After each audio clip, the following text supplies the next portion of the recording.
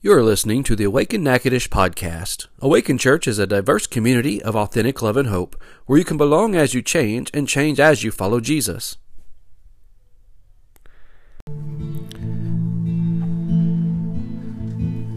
We're thankful for your love, Father. You would join me in Galatians chapter 5 if you have a Bible. I'll give you just a moment if you want to open up a Bible and read in this moment of worship the word of the Lord. It'll also come up on our screen if you want to just look up there, be fine. Galatians 5. Galatians is a letter written in what we call our New Testament, written to some early Christians who were trying to figure out how to be Gentiles and follow this Jewish Lord. And a lot of correction in this letter, a lot of direction in this letter, written to some very early Christians who are just trying to grow in their faith the same way we are. So it's very applicable for us today, some 2,000 years later. Galatians chapter 5, verse 19 says, "When you follow the desires of your sinful nature, the results are very clear. Sexual immorality, impurity, lustful pleasures, idolatry, sorcery, hostility, quarreling, jealousy, outbursts of anger, selfish ambition, dissension, division, envy, drunkenness, wild parties, and other sins like these. Let me tell you again, as I have before, that anyone living that sort of life will not inherit the kingdom of God. But the Holy Spirit produces this kind of fruit in our lives: love, joy, peace, patience, kindness, goodness, faithfulness, gentleness, and self-control. There is no law against these things. Those who belong to Christ Jesus have nailed the passions and desires of their sinful nature to the cross and crucified them there. Since we are living by the Spirit, let us follow the Spirit's leading in every part of our lives. Let us not become conceited or provoke one another or be jealous of one another." May the Lord direct our steps as we apply His Word to our lives. You may be seated this morning. Thank you so much for joining us for this week. Finding your tribe is kind of the theme for the morning. Finding your group, your people, finding my people. That's kind of our idea. And I was thinking back over my life and how I found common bonds with different groups, going all the way back to junior high. When I was in junior high, the common bonds I had with most of the folks that I ended up running with and being friends with was this thing called professional wrestling. When I was in junior high, which I still like professional wrestling, by the way. I'll be watching it later on this evening. There's a show coming on. I'll be watching with my boys. But back then, it was totally different than it is now. You knew who the good guys were, and you knew who the bad guys were, and they didn't cuss each other out. They just fought about it. And the good guys are going to win in the end. You always knew that. And I didn't grow up with this WWE stuff like they have now. I grew up with what's called Mid-South Wrestling. And the hero was the Junkyard Dog. And the hero was Mr. Wrestling 2. And the villains was Mr. the head rat, Ted DiBiase, and Ernie the Big Cat Lad. These are the villains. Kamala. These were the bad guys. And you knew who was who. So in junior high, all us boys and one or two girls were into wrestling. And so that's how we found our tribe. We just all gravitated to this. We did pretend matches at school. We got in trouble for wrestling on the playground. Then I went on to high school, and it was like a whole different world. In high school, I found my tribe through music, not playing music because I don't play any instruments and I don't really sing, but through the kind of music you listen to. Because I didn't listen to pop music. I listened to stuff that was kind of alternative to pop music. And not a lot of people listened to the kind of music that I liked. And then I found a group of friends in high school because we all kind of listened to that same kind of music.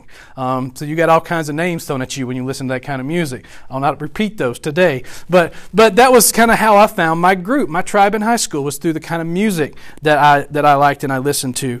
Then I moved on and got into college. Now, my college careers, most of y'all know, because we had conversations about this, was kind of on again, off again, on again, off again. Finally got myself right and listened to God and got my degree finally. But when I first went into college, I kind of found my tribe and my crew through the theater.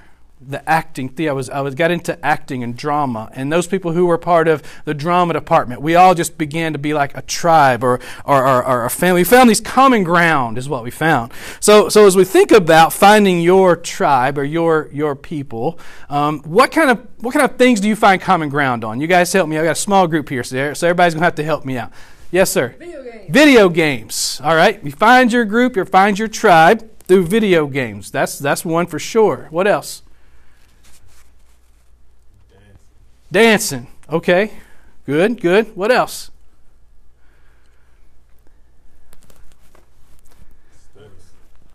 Sports. I heard another one too. Studying. Okay, you can feel like a study group to study some of the same. Good. What else? Yes, sir. Mutual taste in music. So that's still one, right? Mutual taste in music. By the way, Mr. Tariq, happy birthday. Today's his birthday today. So glad I don't do that all the time because I don't always know when somebody's birthday is. But I've seen it advertised like 3 times on different social medias I follow. Not by him, by other people. It's like, happy birthday, Tariq. Good. Anything else? Any other thing we find common ground with people on that we form bonds with?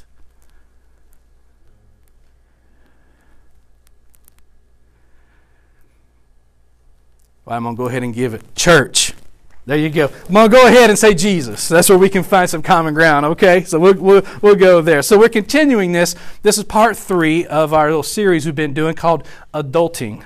And we're looking at here's how we're defining adulting. Practical adulthood rooted in a relationship with God. Now, a lot of folks would say that adulting have all kinds of different relationships. But for the sake of what we're doing, what we want to accomplish, we're saying adulting as practical steps, practical things you can apply to your life as you're in adulthood that are rooted in a relationship with God. So we want to have this practical application, but we want to start with acknowledging that a relationship with God is where adulthood takes place. Healthy adulthood, that's where that takes place. So God provides the tools for us to become healthy, functioning adults. And as we read this passage in Galatians, and this is what we're going to do with the next few moments, is we're going to dig a little deeper into this little passage from this ancient letter. And we're going to find this is where some of these tools are that help us become healthy, functioning people, healthy and functioning adults. Now, studies show, and this isn't stuff that I read in the Bible. These are studies of what's happening today. Studies show that young adults today are the most connected generation in history, and I don't think that's a surprise to anybody. I think as a whole, our whole society is more connected than ever in history.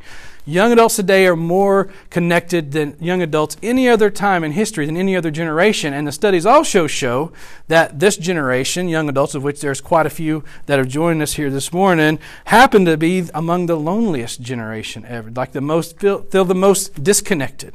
They're the most connected generation, yet feel a lot of the times the most disconnected, the most disconnect happening. And I don't know how you guys specifically feel about that, but that's what I'm reading as I'm like, the more connected we are through social media and the World Wide Web and the internet, the more lonely people are feeling, the more depression people are feeling, the more anxiety that we're feeling going through this. And so we want to look at being connected is important.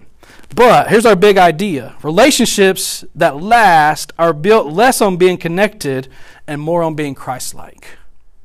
Relationships that last are built less on being connected, although being connected is an important thing, but more on being Christ-like.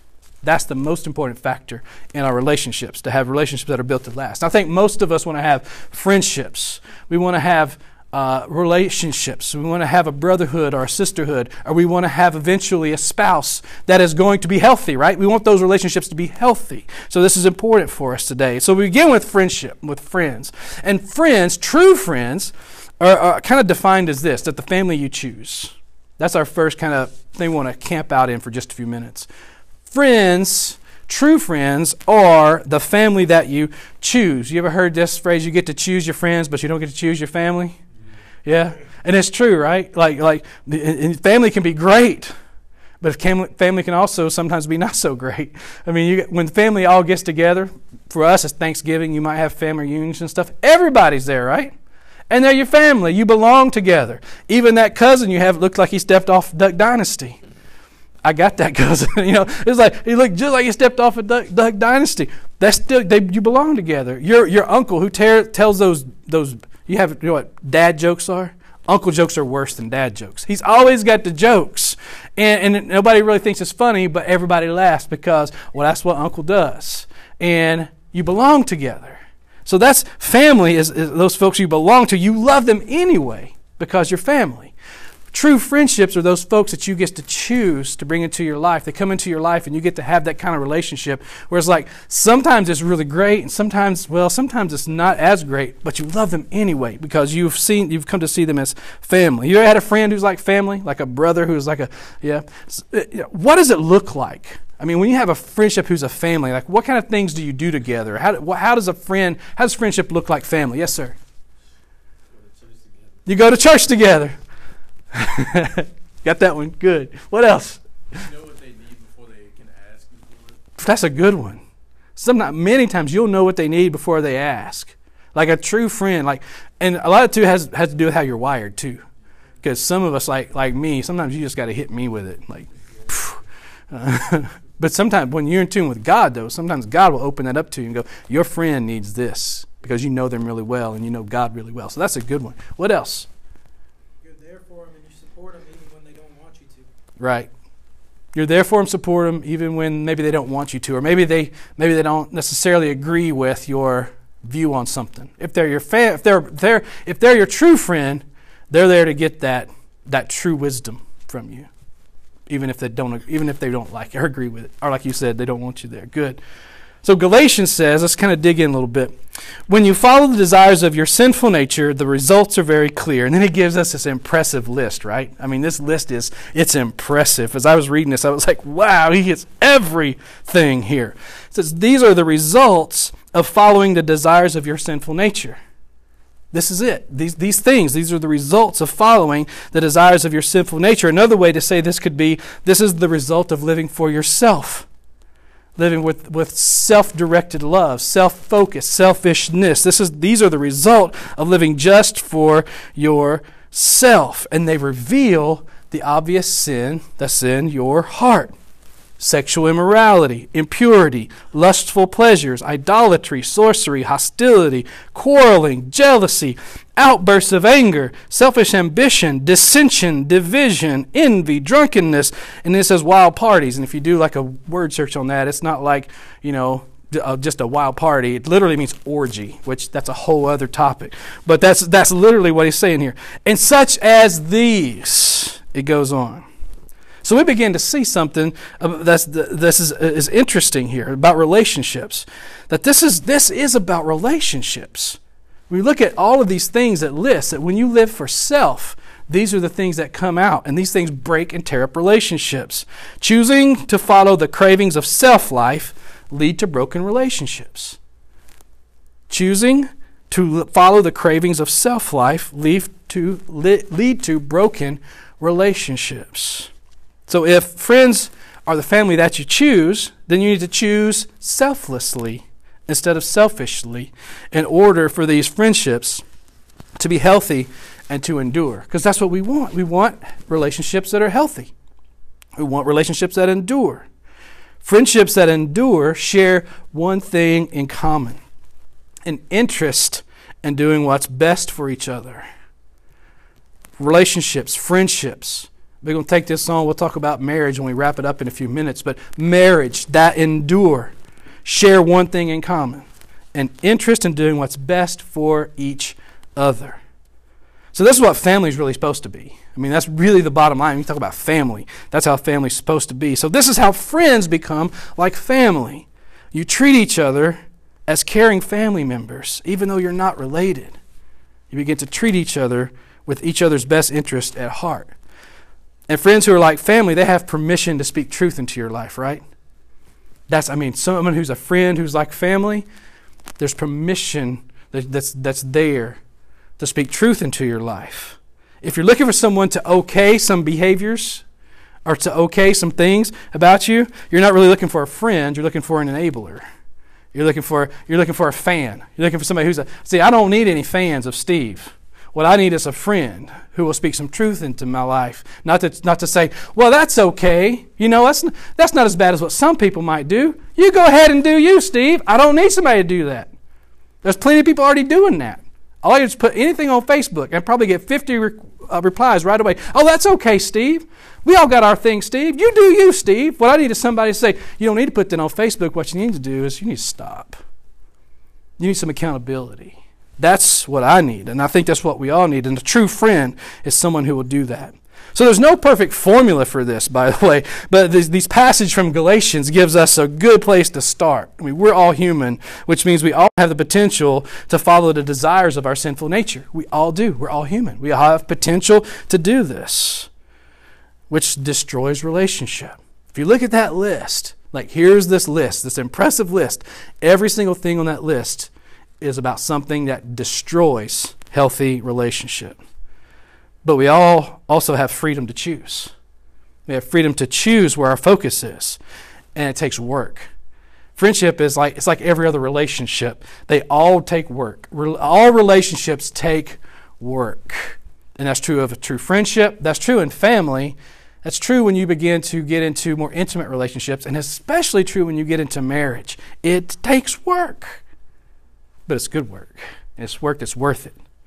Relationships that last are built less on being connected and more on being Christ-like. And when you're willing to work on yourselves, we find something beautiful takes place.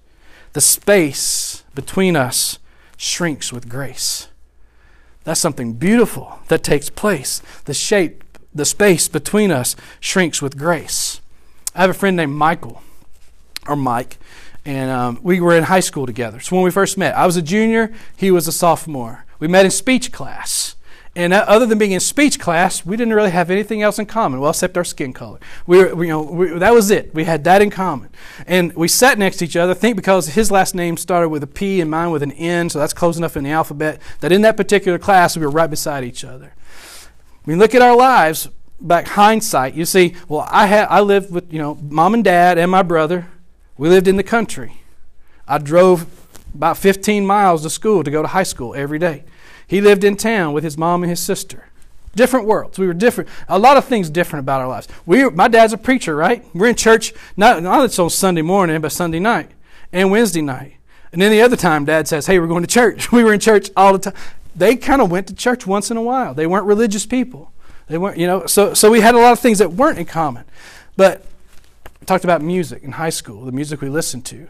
And there was a notebook on his desk, and he's writing out this, I think he's writing a poem or something, and I wrote poetry at the time quite a bit, and so I was interested and looked over. He's writing the lyrics to a song, and the song is, and y'all, nobody here know what this is, but this is called Small Town Boy. It's a song that wasn't even popular in the United States. It was popular in Europe, and it was by this group called Bronski Beat, because the guy's name was Bronski. That's the guy's name. It was part of the band. And the song, he was writing out the lyrics. Well, I knew about this song because I knew about this band because there was an exchange student from Germany named Henrietta. I liked Henrietta. She introduced me to this band. So I was listening to Bronski Beat. And so I looked down and he's writing out the lyrics of this song. And I said, hey, Small Town Boy, that's a good song. I like that song. He dropped everything. You know who this is? You know who Bronski Beat is? Yeah. So we got to that began our friendship. Well, it turns out this song was about living a homosexual lifestyle. And this song was, my friend Michael was actually out. And in the 80s, that wasn't very popular. It wasn't as common as today. He was very out. And we became very good friends right away. And so this became one of those things where he was openly gay, and I'm openly I'm not, but if he's my best friend and I don't have a problem with it, could I? I mean, I like this music. I like the same music. And I'm like, well, now I like girls. but I like this music. But I like it. So it was like one of those. And then you're a teenager. A lot of times you're wrestling with these kind of things. What kind of feeling is this? And we went through this whole thing. And then we graduated. I graduated. He graduated. He goes to LSU, begins his college degree. I go to college, drop out. Then get married. I get married. I'm working full time, trying to figure out going back to school, trying to get that figured out. And God hits me with that whammy with, I have a road for you, a journey for you. Are you ready for it? What we call call to ministry in that time. So I call up Michael. We kept in contact for several years. This is several years after high school. And I called him up and I said, hey, I got to tell you something. It's exciting for us.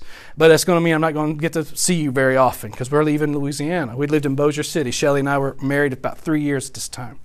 I said, we're going to leave Bossier City and we're going to Oklahoma City. There's a school there called Mid-America Christian University, and I'm going to go get my degree and become a pastor. Silence on the other end of the phone.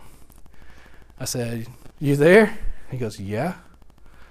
I was like, so we're moving, and so I want you to know you're my best friend. You're like a brother to me. He's like, okay. I said, what's wrong? He said, so you hate me now. I was like, no, I don't. He's like, he just couldn't get it in his mind that somebody could go to church and especially be a pastor and not have this anti-mindset toward the lifestyle he was living and still lives. And so we kind of left this awkward, like, talk to you later, and then didn't talk to each other later for over a decade. I mean, in the next couple of years, I called a couple times and left a message and never heard back. So I'm like, okay, whatever, he's going to law school and all that stuff. He's busy. Then it just kind of finally hit me. He doesn't want to be friends with me. He's afraid of the judgment, I guess. I don't know. And so it just kind of went on. And I kind of I missed this strong bond. This guy was literally like a brother to me. And 15 years or so later, I get this message on social media. I forget which media it was now, but I get this message. And he was like, hey, you, hope you're doing well. And I'm like, where you been? So we reconnected. And we've been reconnected for about 8 years now. Not only reconnected, but strong. Like, we talk regularly. And I texted him this week, and I'm like, hey, I talked about our relationship before, our friendship before, and I wanted to, and you said, yes, totally awesome. That's great. But I wanted to make sure I could do that. I mean, I want to check in with you. I don't want to talk about you, even if I don't use your real name, without your permission. He goes, absolutely, you have my consent. You have my permission. He's like, absolutely, I trust you completely. And so we had drifted like really apart as our friends. But grace shrunk that distance. And now he and his life partner, I try to use the right words, this life partner will come to Natchitoches and we will go out to lunch and we will have time hanging out together because I love him. He's my friend. He's like a brother to me. He loves me. I'm like a brother to him. He knows my belief about the lifestyle he's living. And I know he's living it. And yet we still spend time together as close friends. I think that's God, because God is the one that shrinks the space between us with grace. It's his grace that does it. Have you ever experienced a bond with someone that's this, like you didn't have much in common with? I mean, when I think about my friend Michael, it's like what I had in common with, I liked the kind of music that he liked. That was it. That was all we had in common. And yet we have this strong bond here. So our passage from Galatians continues. It continues with a B-U-T, but, a big one. Living to please yourself leads to broken relationships and disconnectedness from God. But the Holy Spirit produces this kind of fruit in our lives: love, joy, peace, patience, kindness, goodness, faithfulness, gentleness, and self-control. Wow. I mean, you said, if you have the Holy Spirit, this is what your life looks like. You're not trying to anti somebody. You're trying to love them into a relationship with God. And let God deal with that. Let God see what that looks like. So God's way is actually to make me a great friend. When I think of these attributes of the fruit of the Spirit, man, if somebody has the fruit of the Spirit, that's a great friend. And if I have those attributes, God's way is to make me into a great friend, one who builds others up instead of tearing others down. So often it's this space between us that causes our conflicts, right? When we think about all the conflicts we have today, a lot of that, the media takes the space between us and tries to make it wider. Tries to make us fearful of people that we have space between, the differences between us. The question isn't whether we'll experience conflict, though, is it? Because we're going to experience conflict. But how will we handle the conflict when it happens? That's the real question. The number one predictor of a successful relationship is how well you resolve conflict. That's the number one predictor of a successful relationship. You're talking about a friendship, you're talking about a brotherhood or sisterhood, you're talking about marriage. The number one predictor of successful relationship is how well you resolve conflict. Because the inability to resolve conflict can cost you friends, it can cost you jobs, it's cost people their marriage, it'll cost you your own peace. Your own peace of mind, own peace in your heart will be the cost you pay. So we prefer to avoid conflict, though, right? I I mean, I know most of us. There's every once in a while I can run across somebody who they're an instigator, like they want to start something, like they're just like conflict. But most of us like to avoid conflict. And when we say we want to avoid conflict, most of the time I think what we're talking about is we want to avoid conflict resolution. I mean, we want to avoid conflict means we avoid conflict resolution. But when our lives produce the fruit of the Spirit, we don't have to fear resolving conflict because we're approaching the other person with love, joy, peace, kindness, goodness, faithfulness, gentleness, and self-control. So conflict becomes an opportunity. Conflict becomes an opportunity to extend grace and show love. That's like the opposite of the way our world handles things. It's like conflict is an opportunity to show I'm right.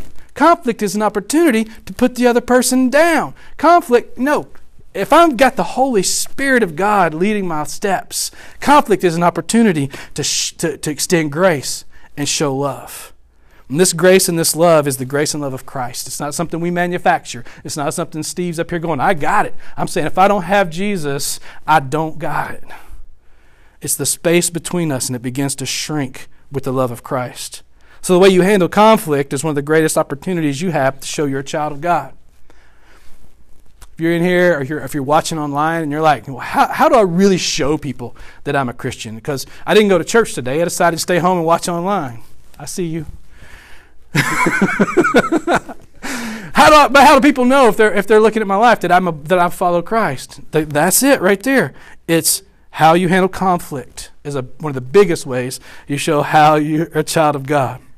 Relationships that last are built on being connected, or less on being connected and more on being Christ-like. And this is true especially of our most intimate relationships. So in our last few minutes together, we're going to really talk about those most intimate relationships. We're going to look at dating, sex, and marriage, and reclaiming commitment. Because in this area of our most intimate relationships, guys, we need to reclaim commitment. I began dating Shelly with a one date thing. I called her after seeing her from a little bit of a distance, talking with her briefly. I worked with her sister, so that's how I really got to know who she was. I called her and said, would you like to go out on a date? She said, yeah. I said, how about to the movies? She said, yeah. I said, what do you want to see? She said, what do you want to see? She said, I don't care. I like all kinds of movies. It's one of those first date things. I just like anything. So I took her to see Uncle Buck.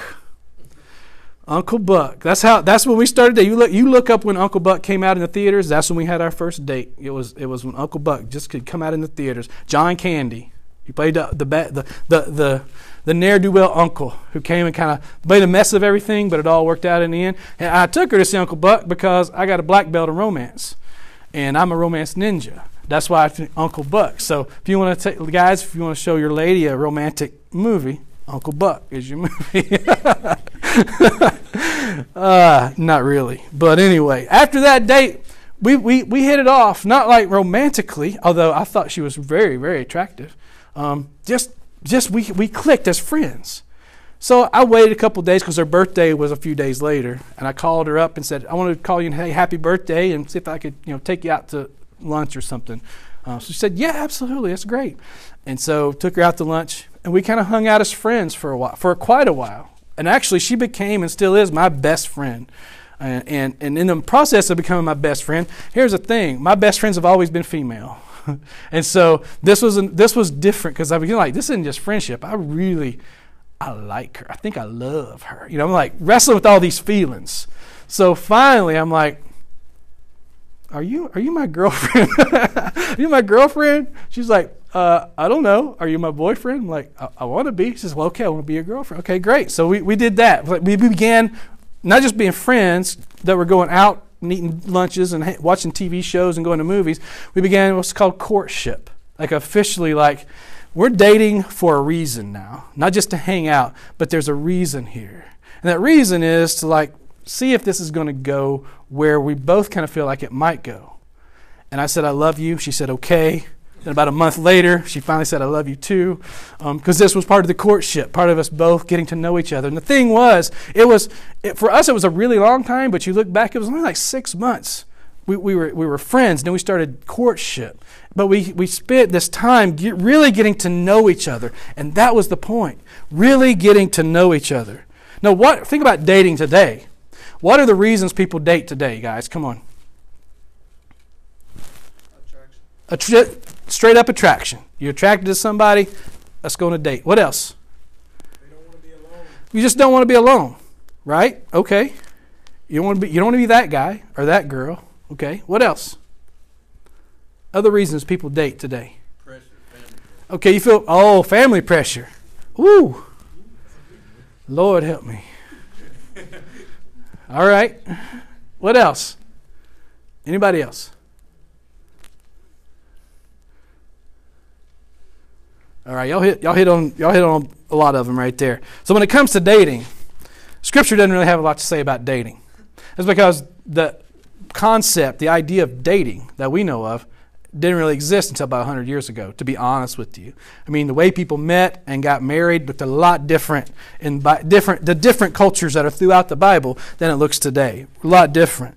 So dating's only been around about 100 years. But what we can do and what we need to do as if we're going to follow Jesus is take the eternal principles of God and apply them to our dating. Apply them to our sex. Apply them to our marriages when they come for some of us here today. Whatever our most intimate relationships are, we need to find those eternal principles of God and apply them to our lives. So Galatians says, those who belong to Jesus have nailed their sinful nature to His cross. Since we are living by the Spirit of God, let us follow the Spirit's leading in every part of our lives. There you go. What does the Bible have to say about dating? Follow the Spirit's leading in every part of your lives. What does the Bible have to say about, the sex lives of young people in the 21st century? Follow the leading of the Spirit in every part of your lives. What does the Bible have to say about marriage and how to find the person I'm going to get married to? Follow the Spirit's leading in every part of our lives. The goal of dating, to be honest, if we're to be honest, what dating was meant to be is marriage. That's it. To find someone you're going to marry. Dating is to get to know somebody well enough to make this decision. Will this person be somebody that I can marry, that I will marry? The problem we run into with dating today, though, is that many of us do it without marriage as a goal. I didn't hear that as a goal from anybody, that was the goal. So when the goal is having fun, or contentment with physical pleasure, an escape, or even a coping mechanism, or pressure, peer pressure, or family pressure, you're always headed the wrong direction. Because the right direction is this person somebody that as I'm getting to know them well enough, is this a person that I might marry? Is this the person I'm going to marry? It's a goal for a lot of folks to have fun. Dating is just, hey, we're just having fun. We're just having fun. I've heard that a few times. And sometimes, here's the problem with that. Sometimes you'll have fun and sometimes you won't. That's your goal, is to have fun, and sometimes you will, sometimes you won't. All dating relationships will either end in marriage or they will end. And ending a relationship is never fun. That's why dating for fun just doesn't really work. Another thing about dating is the first thing we look for is a physical appearance, right? If we're just being honest, that's how our culture is anyway. So if our goal in marriage, if our goal is marriage, then we want to date somebody who would be good at marriage. That would be our first thing. Now, I'm not saying everybody's going out looking for somebody ugly, but seriously, you want to be attracted to them, but for the right for the right things. Here's the thing: is with marriages, it's how someone looks has almost nothing to do with whether or not they'd make a good spouse. How they look has almost nothing to do with that. For me, I'm like, I don't need a trophy wife. I happen to have a wife that's smoking hot, but I don't need. What I need is somebody who's got my back, going through life, not just to be my girl, my wife, with that red curls, that's her.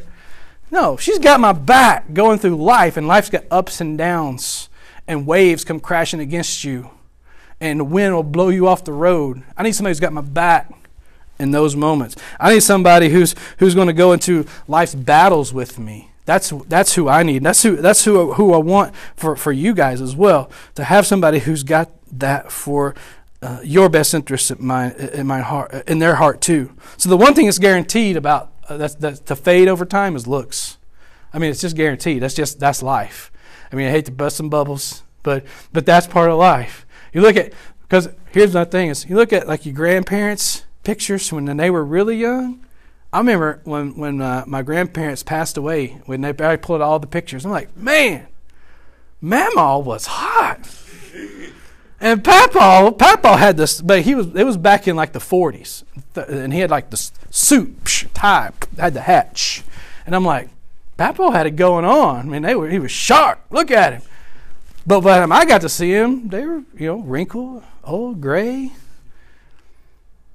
Looks fade over time. But when you date for looks, you condition yourself to marry for looks, and your relationship that's built on looks is set to fade when physical appearances fade. Relationships that are based on physical appearances are bound to fade when the appearance fades. So you should be attracted to the person that you're dating, that you're going to marry, but you should be attracted by more than just what their physical appearance. So while we're talking about being physically attracted, let's talk about sex. Because for the first time in our history, if we're just going to be honest, for the first time in our history, most people today assume that single people have had sex before they get married. That's the assumption. Most people today just assume that before you get married today, you've had sex. Today it's actually considered countercultural. It's considered weird to talk about it in church, I know, but this is Awaken Church. We want to be real. It's considered countercultural to get married and not to have already engaged in sex today. But we're not here to be in line with the culture. We want to be Christ-like. And actually, beyond the religious aspect, science is showing this now. Scientific studies are showing that people who have sex before marriage are more prone to divorce because sex triggers a chemical in our bodies. And that chemical is a bonding chemical. And when that chemical is released with that person that you engage in that activity with, it bonds you to them. So what we have is when that chemical is getting released and we're bonding with more than one person, our pornographic images, our mind and our bodies are being conditioned that this is something that doesn't last. It happens with this person, this person, this person. And the scientific studies are showing our bodies are made for monogamy. They won't even use the word created because some of them don't believe in a creator. But it's like, well, science is showing that the human being should be monogamous because of the chemicals that are released for this bonding agent. Because when you don't, it breaks down everything. Within marriage, sex brings life, guilt-free pleasure, and strengthens the connection between a husband and a wife. And God is not against sex. He created it. It's His idea. And there's a thing we find there in that, though, with everything else God created. It's best when it happens according to the way He created it. When it happens according to what He created it for.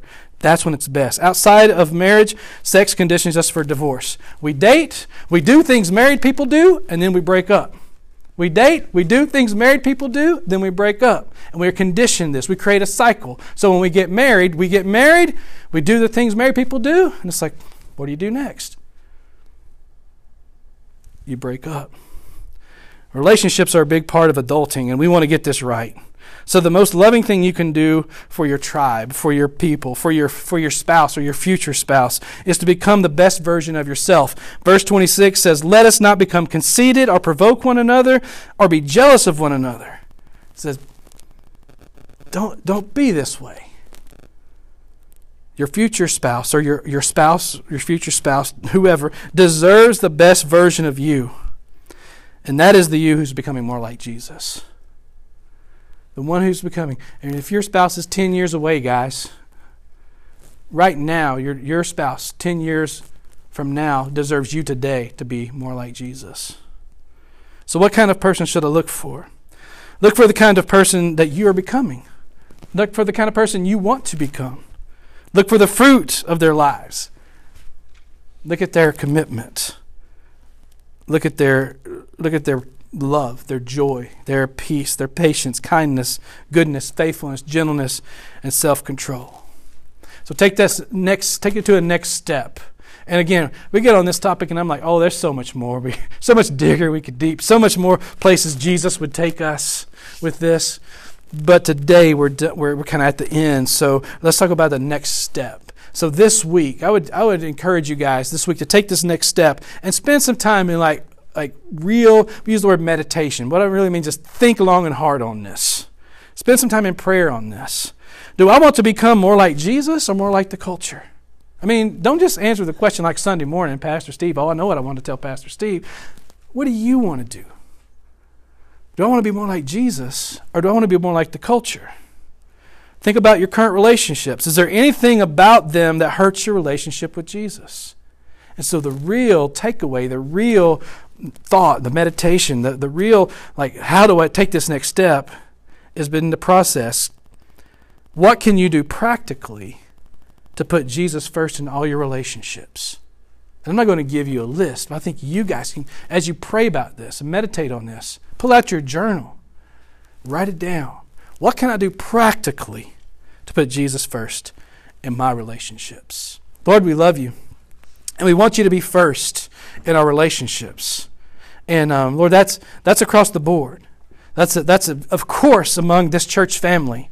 That's growing according to your time frame and your will. Lord, we want to honor you with this. But Lord, also with our friendships, with our relationships with our family, our parents, our siblings, our cousins, our grandparents. Lord, we want to honor you in these relationships. With our friends, our if we're in a fraternity, ladies who are in sororities, those who are part of clubs and teams. Lord, we want to honor you in those relationships. And when we're dating, and we enter into this thing called courtship, and when we get married, Lord, we want to honor you with these relationships. And the way we do that is to invite you, Holy Spirit, to just dwell within us and produce this fruit in our lives. And as you do that, Lord, we know that we're going to have days when we kind of step back and live for self again. And we ask, God, that you would prevent us from that, that you would protect us from that. But when we do, Lord, that you would remind us with your grace, Lord, that you would draw us back into yourself, right back on the path. So God, in this time, as we sing and we wrap up our time together today, Lord, keep us mindful that this isn't just about a message or a sermon that's for this moment, but it's about a lifestyle. And we want to become more like you, Jesus, in every moment. In Jesus' name, amen. Thank you for listening to the Awaken Natchitoches podcast. It's our hope that you have been encouraged by today's message. Find out more about Awaken Church at awakenla.com or find us on Twitter, Instagram, and Facebook at Awaken Church LA.